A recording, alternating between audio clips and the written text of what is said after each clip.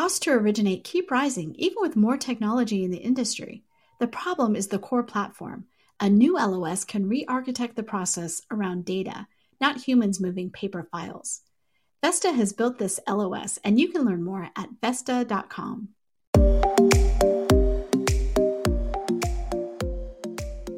Pull from the hottest topics coming across our news desk. I'm Victoria Wickham, and this is the Daily Download. Today, I'm joined by Mortgage Bankers Association's Chief Economist and Senior Vice President of Research and Industry Technology, Mike Fratantoni, to discuss his recent Housing Wire article titled The 2020 Refi Wave, Where Activity is Strongest, Where It's Not, and What's Ahead. In today's interview, Fratantoni expands upon why mortgage origination volume is on track to be the highest in more than 15 years, as well as the MBA's forecast on what's ahead in the refinance and purchase market for 2021. But before you listen, here's a brief word from our sponsor. Extraordinary challenges demand extraordinary solutions. CoreLogic is uniquely positioned to help you navigate this historic disruption. Whether it's virtual home showings, flexible employment verifications, or automated loan modification engines, CoreLogic delivers the data-driven solutions, targeted insights, and deep domain expertise trusted by the nation's most successful mortgage lenders. Explore how CoreLogic can help you today. Visit corelogic.com/COVID-19. Hello, Housing Wire guests. Today, I am joined by Mortgage Bankers Association's Chief Economist and Senior Vice President of Research and Industry Technology, Mike Fratantoni. Mike, thank you for joining us today. Thanks for having me. Of course. Today, we're discussing your recent Housing Wire article, The 2020 Refi Wave, Where Activity is Strongest, Where It's Not, and What's Ahead. We have a lot to unpack from your article, but I want to start off by discussing the rare bright spots in our economy we've experienced this year in the era of COVID-19. One of the first things you mentioned in your article is that this year, mortgage origination volume is on track to be the highest in more than 15 years, led by a strong wave of refinances. Can you dive a little deeper into what is driving this refinance activity and share some of the numbers or data from this volume? Yeah, sure thing. So we're forecasting that for 2020, total origination volume is going to be in excess of $3.1 trillion. So that's really the highest we've seen since the all-time record in 2003, which was $3.8 trillion. And as you mentioned, this is being led this year by a very large refinance wave.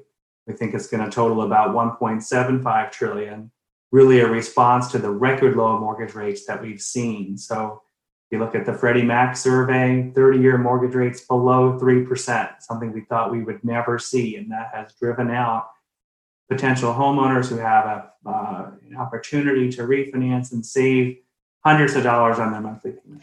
While you mentioned how this time around is different because homeowners have been able to keep their jobs, can you address the elephant in the room that you mentioned in your article? Sure thing. So the news has highlighted in the past couple of weeks what really was a sharp surprise for a lot of lenders when Fannie Mae and Freddie Mac announced an adverse market fee that initially was going to be implemented in early September. And this was at a time when lenders had enormous locked pipelines that were going to be, as a surprise, caught by this adverse market fee that was imposed just on refinances. And one of the things I highlighted in the article is if you look, and I used Optimal Blue data, if you looked at the locked rates on refinance versus purchase loans with otherwise similar characteristics, all of a sudden you saw this increase in the rates in refinance loans that really could be attributed to that adverse market fee. Obviously, in the interim, the implementation date has been moved back to December 1st. So lenders not hit by that fee on their locked pipelines, it still, I think, is going to result in refinance loans being probably about 1/8 of a point higher than purchase loans with otherwise similar characteristics. I think this is going to be one of the factors that's going to be weighing on refinance volume as we get into 2021. But obviously, the overall movement in mortgage rates higher that we're anticipating is probably going to have a bigger effect. You mentioned it's been surprising to see in the MBA's data that FHA rates have risen above the conforming 30-year rates for much of the pandemic period. What is driving this? That's a great question. So ordinarily, because a Ginnie Mae mortgage-backed security has the full faith and credit backing of the U.S. government, where the uniform MBS from Fannie Mae and Freddie Mac really only has an implicit backing, most times you would see that Ginnie Mae mortgage-backed security trading at a higher price, resulting in a lower rate for that FHA and VA borrower.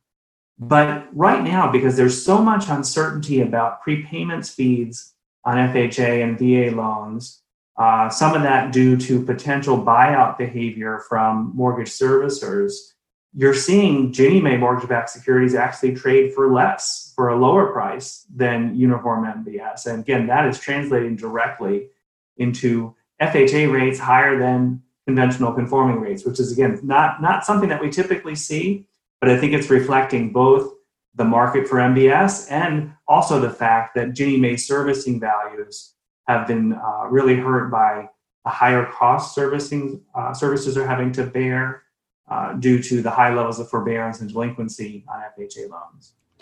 Switching gears to another product, what is going on in the jumbo market as it relates to what we're talking about right now?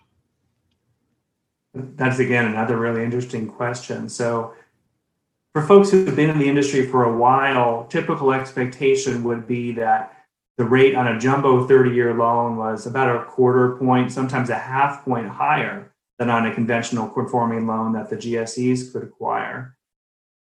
Really, for the last 7 years, though, the opposite's been true. In our data, we have seen the rate on a 30-year jumbo loan be below that conventional conforming loan, partly as a result of higher guarantee fees that Fannie and Freddie are charging, partly as a result of just really robust demand from banks for jumbo loans who want to have these customers and potentially cross-sell them some wealth management products. Now, in this crisis, the private label securitization market really shut down for a couple of months. We've also seen banks really struggling with competing demands for limited balance sheet space. And as a result, we've seen jumbo rates go 30 basis points higher than conforming rates. So a real flip from what we saw as recently as February. Is there anything else that you'd like to add or any 2021 forecast our listeners should know? Well, for this column, really focused on the refinance market, and our expectation is that's going to fall off in 2021 with somewhat higher mortgage rates. But we continue to be really bullish on the purchase market. So we're expecting growth in purchase volume next year as we see more inventory coming on the market, the job market improving, mortgage rates still staying relatively low, and just a very large cohort of millennials reaching peak first-time homebuyer age. So we're anticipating that the purchase market's going to grow in 2021 and over the next several years, just due to these very strong and favorable demographic tailwinds. All right. Well, thank you, Mike. We appreciate your time, and thank you for joining us today. Thanks for having me. That's a wrap for today's episode of the Daily Download. Remember to subscribe, rate, and review on Apple Podcasts, and join us again tomorrow.